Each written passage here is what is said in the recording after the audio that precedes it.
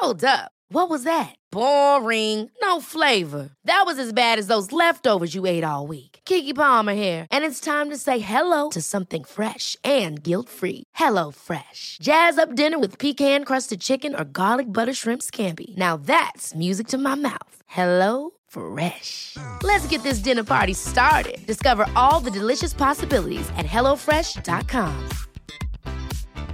Planning for your next trip? Elevate your travel style with Quince. Quince has all the jet-setting essentials you'll want for your next getaway, like European linen, premium luggage options, buttery soft Italian leather bags, and so much more. And it's all priced at 50 to 80% less than similar brands. Plus, Quince only works with factories that use safe and ethical manufacturing practices. Pack your bags with high-quality essentials you'll be wearing for vacations to come with Quince. Go to quince.com/trip for free shipping and 365-day returns.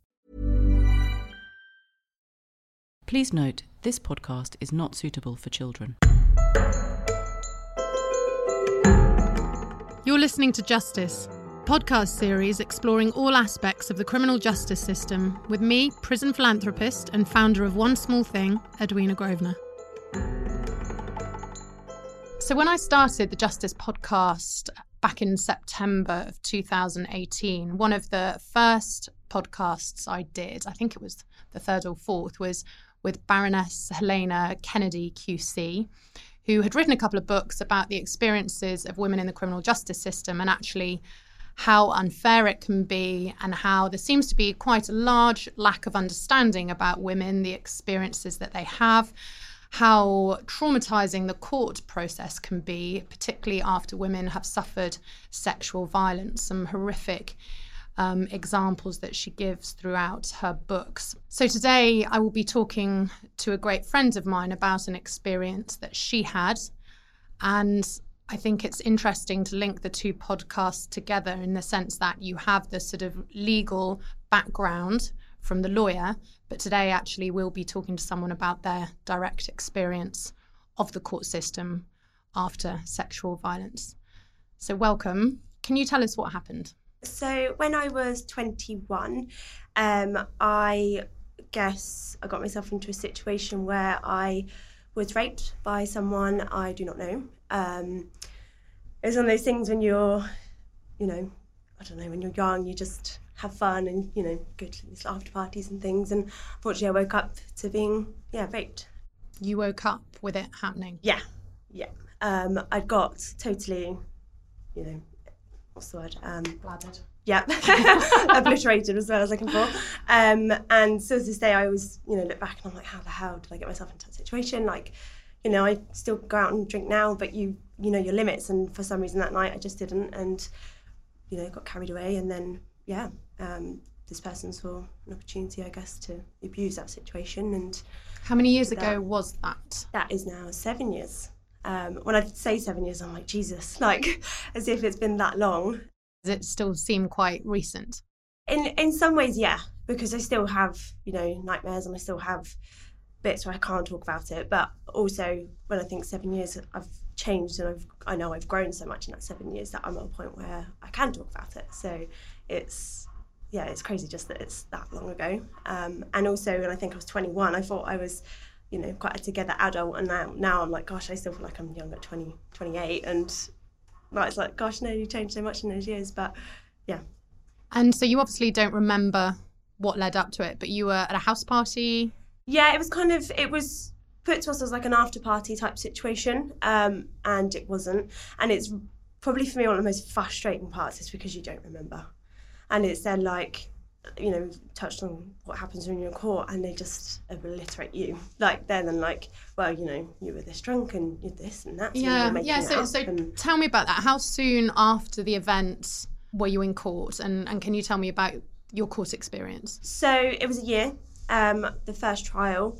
I remember when I first went to the police station, it was the following day. And it was one of those things I was like, I had to put my adult head on at that point and be like, right, this is the right thing to do. But also, you do hear all the stuff even now that so many girls don't go because you're never going to go to court. There's never enough evidence. There's never enough this, that. So I went on the premise that I knew it was the right thing to do, but I never thought it would actually get that far because I thought I was just another statistic that I was drunk and go and got raped. But then it was probably, when was it? So the court case was in July, and I remember it was just before Christmas. They were like, we've got enough evidence and it's going to court. And I think he'd already been to the magistrates and pleaded not guilty, and they were like, no, it's going to Crown Court. And I just sat there and I was like, oh shit. I was like, this has got even more real now, because in that period you still try and move on with your life and pretend like nothing's happened. He also was someone that was originally from America, and he was being detained here in the UK. So my mum had planned this thing for my birthday, and it was probably the first time I'd seen him in a little while actually, and I was like so nervous to do anything, because I was like, he's still here, he's still out there. And because I still couldn't really put a face to him, I was just always on edge. And it was just them. So it was worse that you don't remember his face? Yeah, like I can't even how you just can't picture it. It's so, because it's all a big blur. And then even when you try and think back, you just remember that. Like for me, I just remember that initial bit, and it's like that's the thing that I'm then like focused on, I guess, that I forget everything else. So it got to court. Yes. And on the day, can you describe what happened that day, and you sort of heading in, and how you were prepared, supported or not? So I'd say it was a mix with my support, because I guess I didn't know what I was meant to expect, or I didn't know how the system worked. So I felt like I was definitely getting support. I had a really from the CPS and their witness Crown care team. Prosecution Service. Yes. Yeah. And I had a lady called Kate, and she was so lovely. And she was just like she was one of those people, and it was like, you knew she was high up in a job and she was very good at her job, but she also just made me feel like she was there to be a friend. And I was like, oh, thank God. Like, because also my mum wasn't with me for the first one, so she was like a really good person for me and my sister to lean on. And, you know, when I read back on what the process is, she did all things like we had to go and see the court before it happened, and where I would stand and how it would work. But obviously you're not really allowed to know any of the stuff that comes up in the case. So after the rape, how long was it? You said you went to the police station the next day. How long did it take for the police to catch up with him and actually arrest him? If I remember correctly, I think it was about a week or two. I don't know exact dates. He actually got arrested trying to leave the country. So. And how did they know who he was? Because if you can't remember what he looked like... From my sister and stuff. Right. And then they'd obviously just managed to piece enough information together. There were certain things on the night that, because, and I do not remember this part, again, it kills me, but he was in the club that we were in. And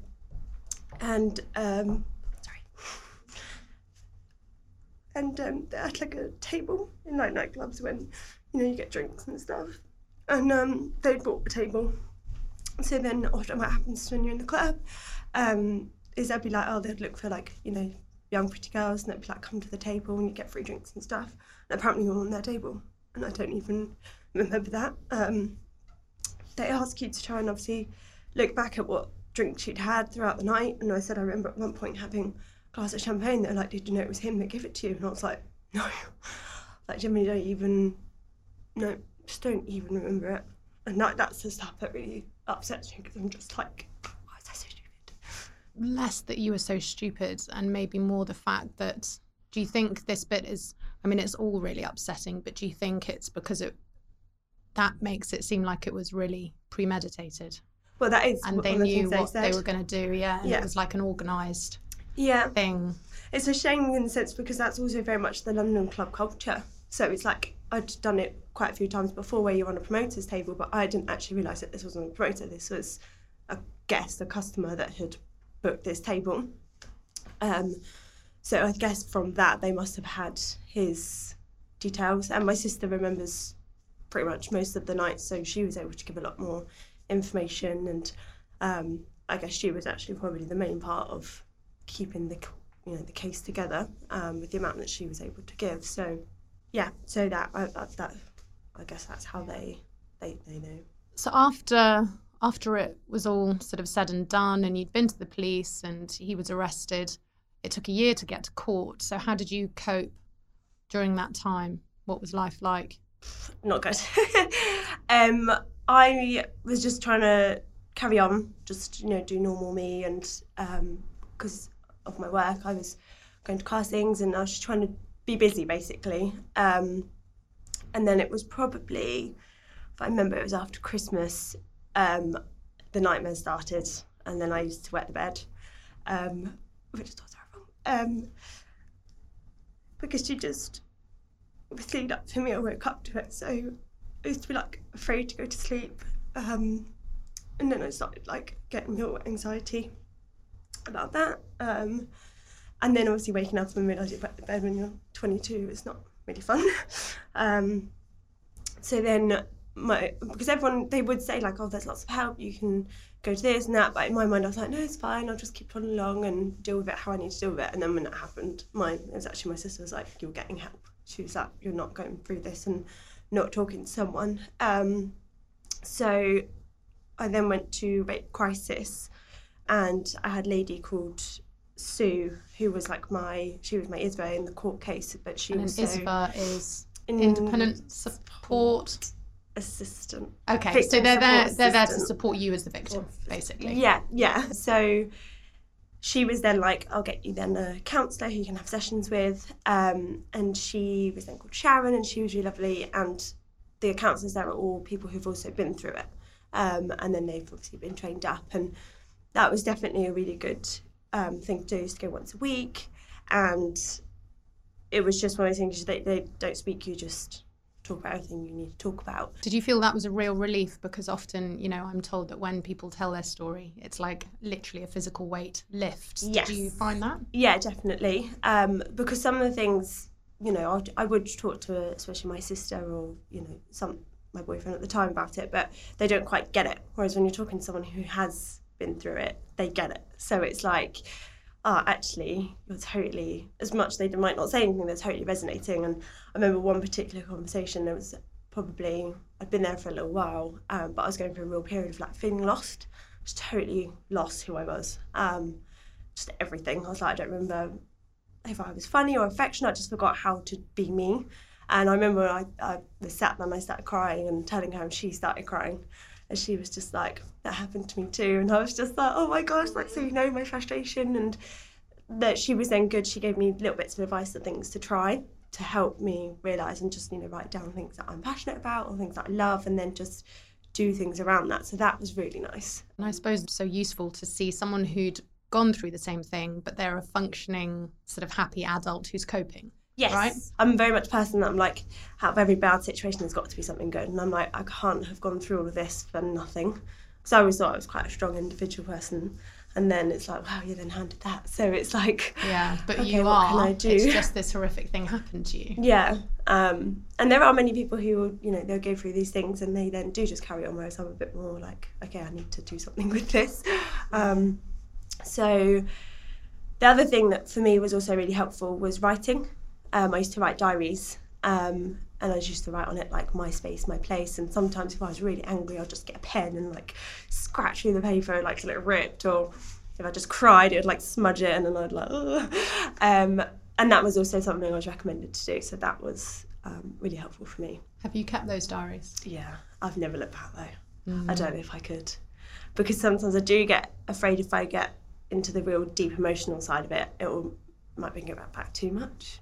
Which I don't know if whether it's that would hard. Be positive or a negative thing. Yeah, it was only recently actually, 2 weekends ago, my sister and I had a conversation on night out, and we obviously talked through things, but not in details that maybe like there's stuff like she remembers and I don't. And for some reason we were out, and I think it's because I told her I was doing the podcast, and we were on the train journey. She was like, I can tell you're really excited, and it's finding what you want to do. And I was like, I've wanted to do it for so long.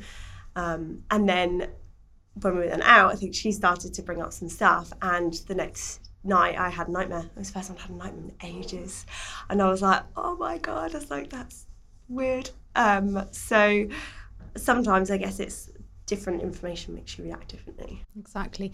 Can you tell me what the court experience was like? And first thing, was it positive or negative? And then maybe go from there. Because I was trying to put a positive hat on, I would say for me, like I try to look at it positively. I'm like, right, I've got to court. I've got this person, on the stand for what he's done, which... So far, so good. Yeah, I see. To that point. Exactly, because so few people do, especially in my scenario, that it is always a his against hers.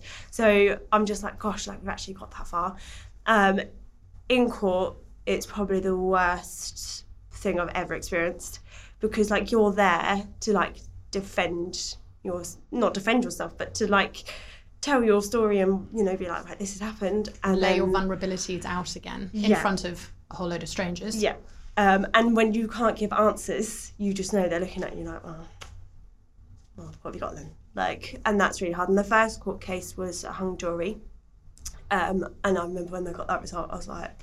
So that means that's 50-50 split. They can't decide. Yeah, and they said that they do the ratios where like they'd go down, like, because it's 12, it was like 9-3, and then they're like, well, how about 8-4? And there still wasn't a unanimous on either. So it was purely... So that was the first court case was hung, and then how long do you have to wait before you went back the second time to court? It was 4 months after that. Oh, God. Yeah, and the stuff then that they got for the second court case, they'd gone through my Facebook and they'd taken up photos of me on the night out, and they just painted this picture of me being an absolute wild slut, basically. And I was like, that is so not me. So it's just like they paint this picture of you being the bad person, and I'm like, what, sort I'm of not the bad person. In a short skirt, holding a drink, so therefore you deserve to be raped. Yeah.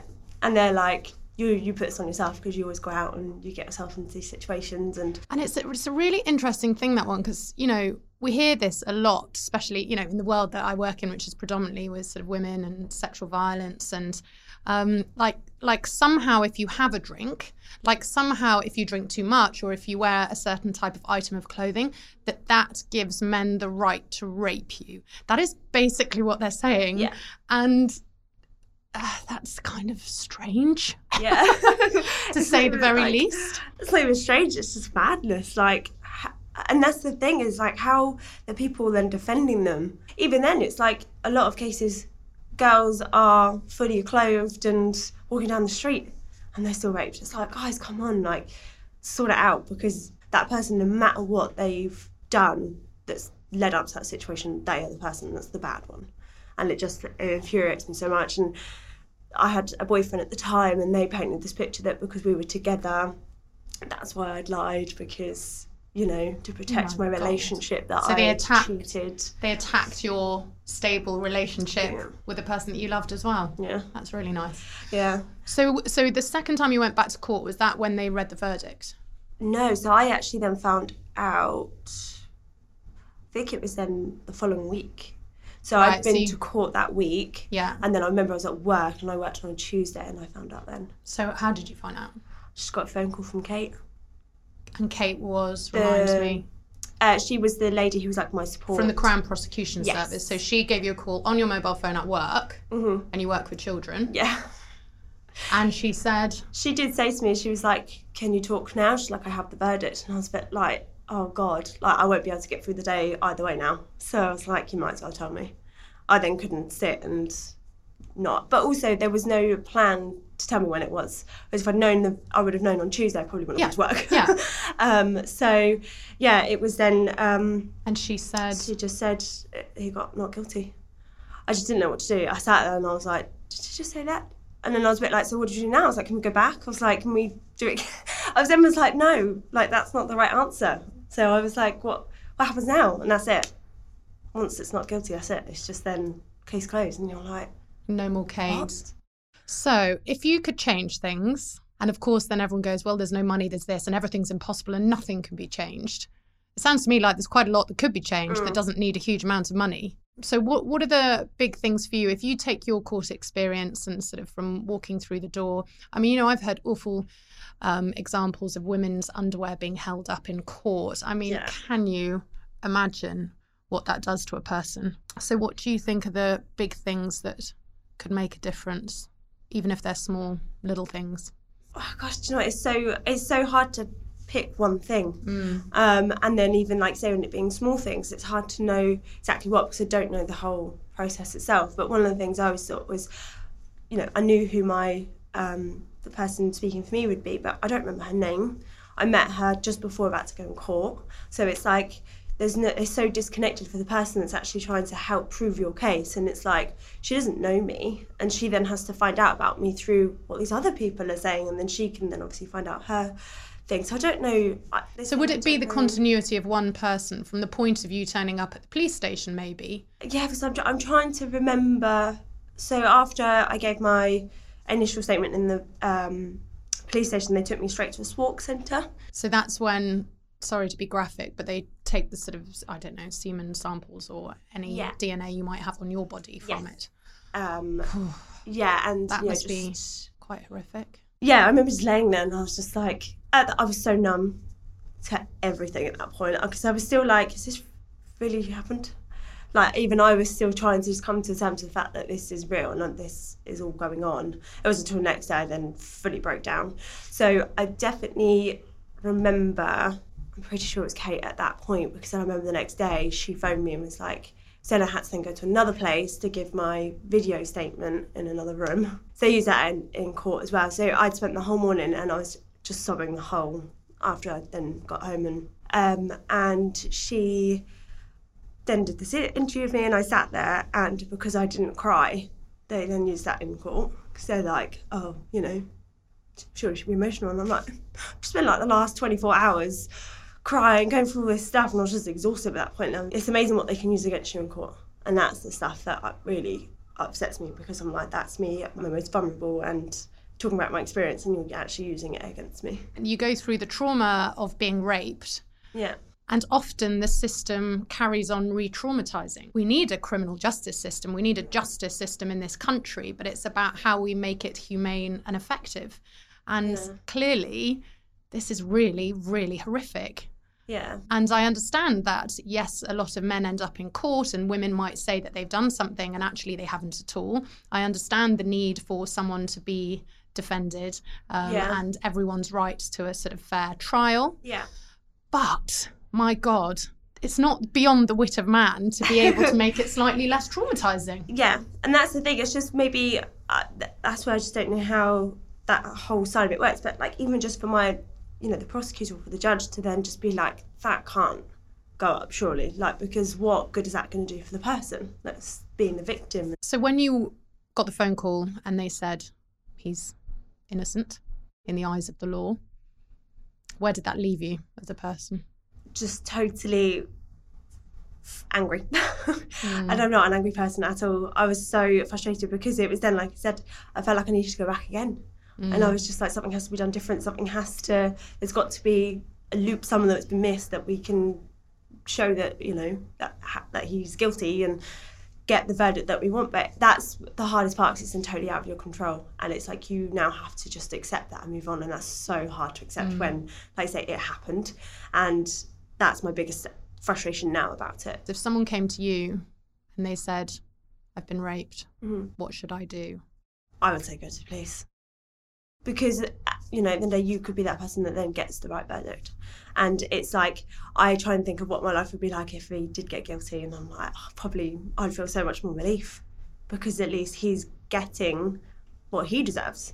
You know, I got told he would have got 3 to 4 years. And I'm just like, oh, there's people that get less than that for murder.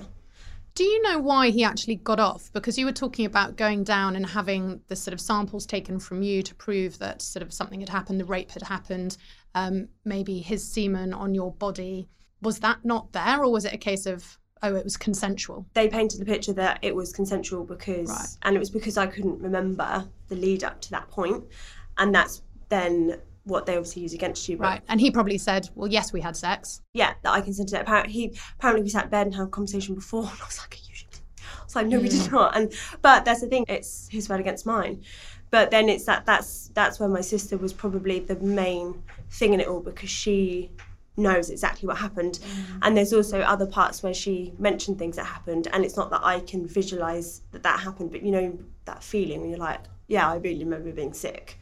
And I was so sick to the point they put me in the shower. They put me in a bathtub, took my clothes off and showered me down. So I'd been so sick, and I'd wet myself. And then I remember at one point I said to the, I can't remember exactly who it was, someone on my team, I was like, but is there not urine on my knickers?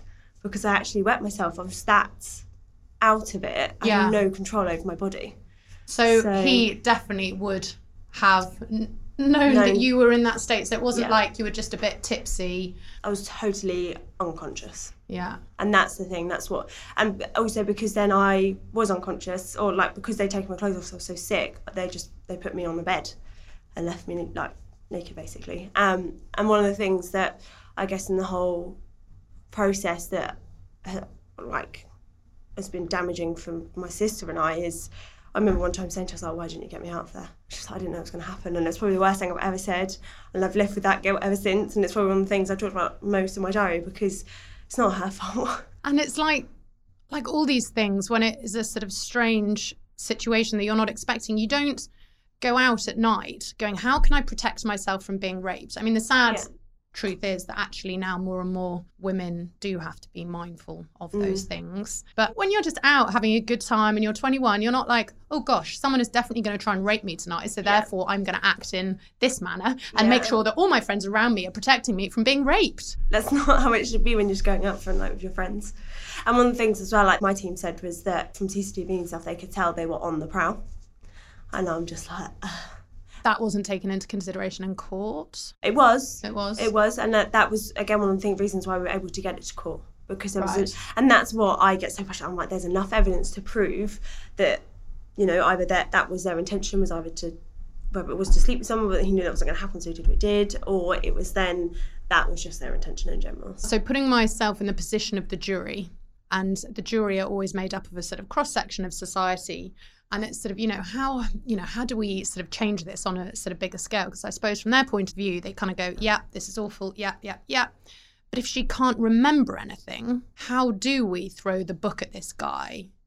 Yeah. It is possible that it was consensual sex. And I suppose this is what's so hard in that room at that time. Yeah. How do we sort of move on to a sort of a better place with it all? I watched an interview with a lady on TV, and she said it's actually about having more specialist lawyers, because obviously the lawyer that I had would have been someone that would deal with all things as a prosecutor rather than just rape. And I feel like when it's such a sensitive thing, like there should be more of a connection, and if that person is someone that just specialises in that, they'll know it more, and they'll know more about what needs to be involved and what maybe shouldn't be involved. Fundamentally, it is down to the person who makes that decision to go and have sexual intercourse with someone who's been vomiting, who's wet themselves, who's lying naked on a bed and clearly incoherent and unconscious. That's not okay. Yeah. So the buck stops there. Yeah. It's not like, how could you have avoided that from happening? Well, one of the things that I started to look at was obviously to do more in schools. They have now recently started putting it to the PHSE lessons. Right. So it is, but that's only happened in the last few years. And also, like, one of the things I think is people should know a little bit more actually about the process. Because one of the things that I shared on actually my social media, and someone praised me for it after, was about the walk centres. Because you can go to one of these and you can give your evidence, but you don't have to go to the police. And I just think that's a really important thing, because so many girls, like, if it happens, they are traumatised and they don't want to go, and they're like, oh gosh, like, I don't want to go to police and X, Y, Z, because that's scary in itself, like rocking up to a police station. Yeah, well, the majority of police are men, and it's quite scary. They're in uniforms, and it's not exactly a warm, fluffy, comfortable place to be. And also, I think a lot of girls are ashamed at the time. It's like, you feel stupid. You feel like, oh my gosh, like, this has just happened, and I don't really want to speak about it right now. I need to kind of get your head around it a bit, come to terms with it. And then it's that side of things. So like when I put the post out, I did it on my story, obviously, and they disappear after a short amount of time. But I'd opened it with... On Instagram? Yeah. And I'd opened it with, one of the things is as to why girls don't go to the police and so on and so forth. But obviously, as soon as you've had that shower, you've lost all your evidence. So it's then... A lot of girls know if they then went to the police after that, it's like, well, you're not going to be able to do it anyway. So the idea of doing the post was to share that these centres are available. So if you ever found yourself or a friend, go to the centre, you can give your evidence and then decide later if you want to go to the police when you feel a bit more ready. Yeah. But interesting enough, a girl had sent me a message before she'd even got to the part about the centre, and she was like, well, maybe because they're afraid, they don't want to come to terms with it. They know that they were too drunk, and I was then like, it's like this girl, and I know her personally, and she's on antidepressants, she has anxiety, she doesn't drink. And when she was then saying all this stuff, I was then like, wow, actually, maybe you're in the same position as I was, and that's why you're saying all stuff, because you've been in that situation and you were too afraid to go. And then at that point, she's now just trying to live with it. You're listening to Justice with Edwina Grosvenor. Jewelry isn't a gift you give just once. It's a way to remind your loved one of a beautiful moment every time they see it. Blue Nile can help you find the gift that says how you feel and says it beautifully, with expert guidance and a wide assortment of jewelry of the highest quality at the best price. Go to BlueNile.com and experience the convenience of shopping Blue Nile, the original online jeweler since 1999. That's BlueNile.com to find the perfect jewelry gift for any occasion. BlueNile.com. Ryan Reynolds here from Mint Mobile. With the price of just about everything going up during inflation, we thought we'd bring our prices down. So to help us, we brought in a reverse auctioneer, which is apparently a thing. Mint Mobile Unlimited Premium Wireless. How to get 30, 30, how to get 30, how to get 20, 20, 20, how to get 20, 20, how to get 15, 15, 15, 15, just $15 a month? Sold! Give it a try at mintmobile.com/switch. $45 up front for 3 months plus taxes and fees. Promo rate for new customers for limited time. Unlimited more than 40 gigabytes per month. Slows full terms at mintmobile.com. Hi, I'm Daniel, founder of Pretty Litter. Cats and cat owners deserve better than any old-fashioned litter. That's why I teamed up with scientists and veterinarians to create Pretty Litter. Its innovative crystal formula has superior odor control and weighs up to 80% less than clay litter. Pretty Litter even monitors health by changing colors to help detect early signs of potential illness. It's the world's smartest kitty litter. Go to prettylitter.com and use code ACAST for 20% off your first order and a free cat toy. Terms and conditions apply. See site for details. Where are you now today? You're 28, it's 7 years on. You're obviously brave enough to have agreed for me to sit with you and talk about it. So how are things different, and how do you want to take this forward? Because obviously this is a sort of defining thing that's happened to you in your life, and it can either eat you up or you can use it, as you were saying earlier, for the greater good. Yeah. So what are your where are you at now, and what are your plans? If anything, it's more just about conversation and just being able to talk about it and not be so, not ashamed, but afraid of it. Because I do always think, gosh, as soon as I say that this has happened to me, people can be like, oh God, like, well, you know, you're a model, you do this, you do that. And it's instantly that stigma around it. But I always have this like burning desire to talk about it, because it's like, if I can just help one person talk, I know that I made the right decision and I've helped someone else. And because I've gone through that process, I can help other people going through that process and being like, right, this is what to expect and this is what will happen. And I remember after I went through the court process, I remember I got given a huge book, and I was like, you really think I'm not going to sit and read this book? A huge book on what? About the court process. Oh, God. And what you go through. It's literally like this big. And I was like, that's really the last thing I feel like sitting and reading right now. I remember I spoke to a lady. It was when I came to your trauma training day, and she was working with the university about the same sort of thing, and she asked me to help contribute to a leaflet. I was like, something just needs to be it needs to be nicer, it needs to be a bit more easy to read, friendly, and just not so daunting, like just highlight the key stuff rather than go into so much detail. I actually spoke to the Stewart Rape Crisis about doing one with her, and they agreed to it. So I started doing it, and then it was too soon. It then brought back too much for me that I couldn't finish it. So that's still something that's definitely on my agenda. But I feel like for me, I needed to get it out there first, because I needed to still like come to terms with it and talk about it before I know I can help people. But that was one of the things. The other thing was then to do talks in school, that I don't know exactly still how that would work, because obviously it is a hard subject, isn't it? So it's then like, oh, can you just let someone rock up in school and start talking about rape and court process? But it's almost like, you know, the guys need to know as well that this is what will happen to them. Exactly. Again, instead of sitting the girls down and going, watch out, you don't get raped. Yeah. It's kind of the conversations with the boys, isn't it? Exactly. And also, I suppose, that really dangerous area of, and you can see where the boundaries get so blurred, because actually if someone is lying in bed, a girl is lying in bed next to a guy, and one thing leads to another, and it might be fine to begin with, but then suddenly she's like, no, this isn't fine, I want you to stop. Yeah. But then he doesn't. Yeah. Then that's rape. Yeah. But then how on earth are you expected to articulate that in court? Yeah. And for a jury to kind of go, yeah, I can send this person to prison. I mean, it's a really, really difficult one. Yeah. And that's why I think it's more about, it's the educating side of it before it gets to that point. I had again, it was from the lady that saw the interview on TV. She said that guys, I'm pretty sure it was something like 5 times, they're more likely to go on and do it again if they're not taken to court. So for me, part of my dealing process was like, I could be that one girl that has now stopped 5 other girls getting raped because he knows I'm not just going to lay there and take it. Like, you've got to deal with your, your consequences. And again, it was luckily my sister is very good at trying to keep me positive about it. And she was like, he's from America. He was studying in America. He wasn't allowed to go home. So that was 1.5 years of his life at least. He had to stay in the UK. So he's lost his friends. He's lost X, Y, and Z. So it's just, I had to take the positives out of it that way as well. You're very lucky to have had such an amazing sister as well. And to go through it with me. I'm sure she really did go through it in every sense. I've got some interesting statistics from the Rape Crisis website that I was looking at. And it's interesting because, people often say to me, boys and men get raped too. And I'm like, yes, thank you. I do know that. But just interesting when you're looking at the statistics to put it into perspective.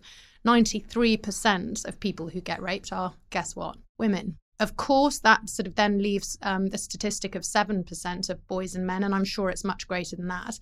But if it's difficult for women to come forward and say it, imagine the shame and the sort of guilt and the just the difficulty of a man coming forward or a boy coming forward to say that they've been raped.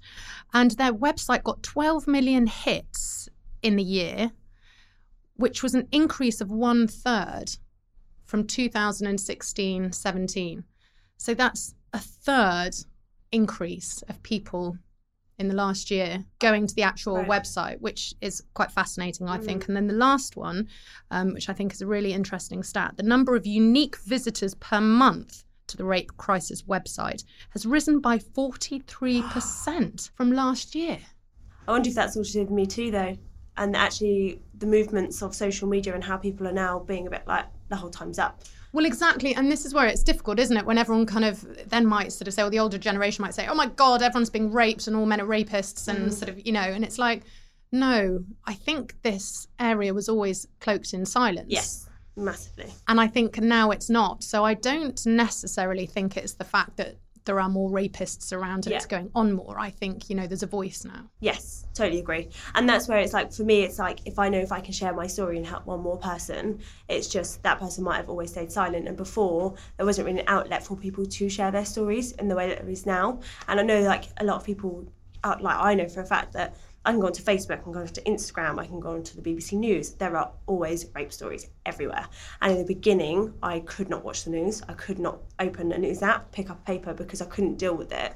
Whereas now, I'm just like, this shows how much it does happen. Yeah. And people are opening up and are coming forward with their stories. And that's what we need. Having known you for a while now, I know how difficult it has been, and you've sort of geared yourself up to do this podcast. And you did amazingly well, and I know it was really tough, but it's so nice for me, having known you for quite a few years now, to see you sort of getting, I don't mean this in a condescending way at all, because it's beginning to sound like it, but, just sort of watching you sort of grow in strength from it, and the fact that you are so positive. And like so many people I know, that sort of survival instinct of like, you can either sink or you can swim. Yeah. And you choose to swim. Yeah. And that's really awesome. Thank you. Hopefully I can help other people, and if it helps them come forward with their stories, just to even talk to someone they know, then that's my goal, I think, now. Thank you for listening to this episode of Justice. If you found it interesting, you can discover more about the work we do within the justice system by visiting our website, onesmallthing.org.uk. One Small Thing is a charitable organisation striving for positive change in the justice system. If you would like to subscribe to Justice, you can do so via your usual podcast platform. Ever catch yourself eating the same flavourless dinner 3 days in a row? Dreaming of something better? Well, HelloFresh is your guilt-free dream come true, baby. It's me, Keke Palmer. Let's wake up those taste buds with hot, juicy pecan-crusted chicken or garlic butter shrimp scampi. Hello Fresh. Stop dreaming of all the delicious possibilities and dig in at HelloFresh.com.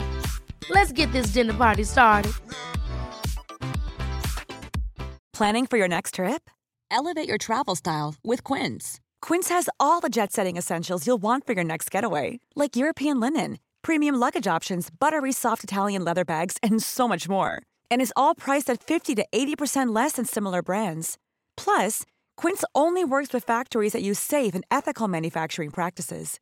Pack your bags with high-quality essentials you'll be wearing for vacations to come with Quince. Go to quince.com/pack for free shipping and 365-day returns.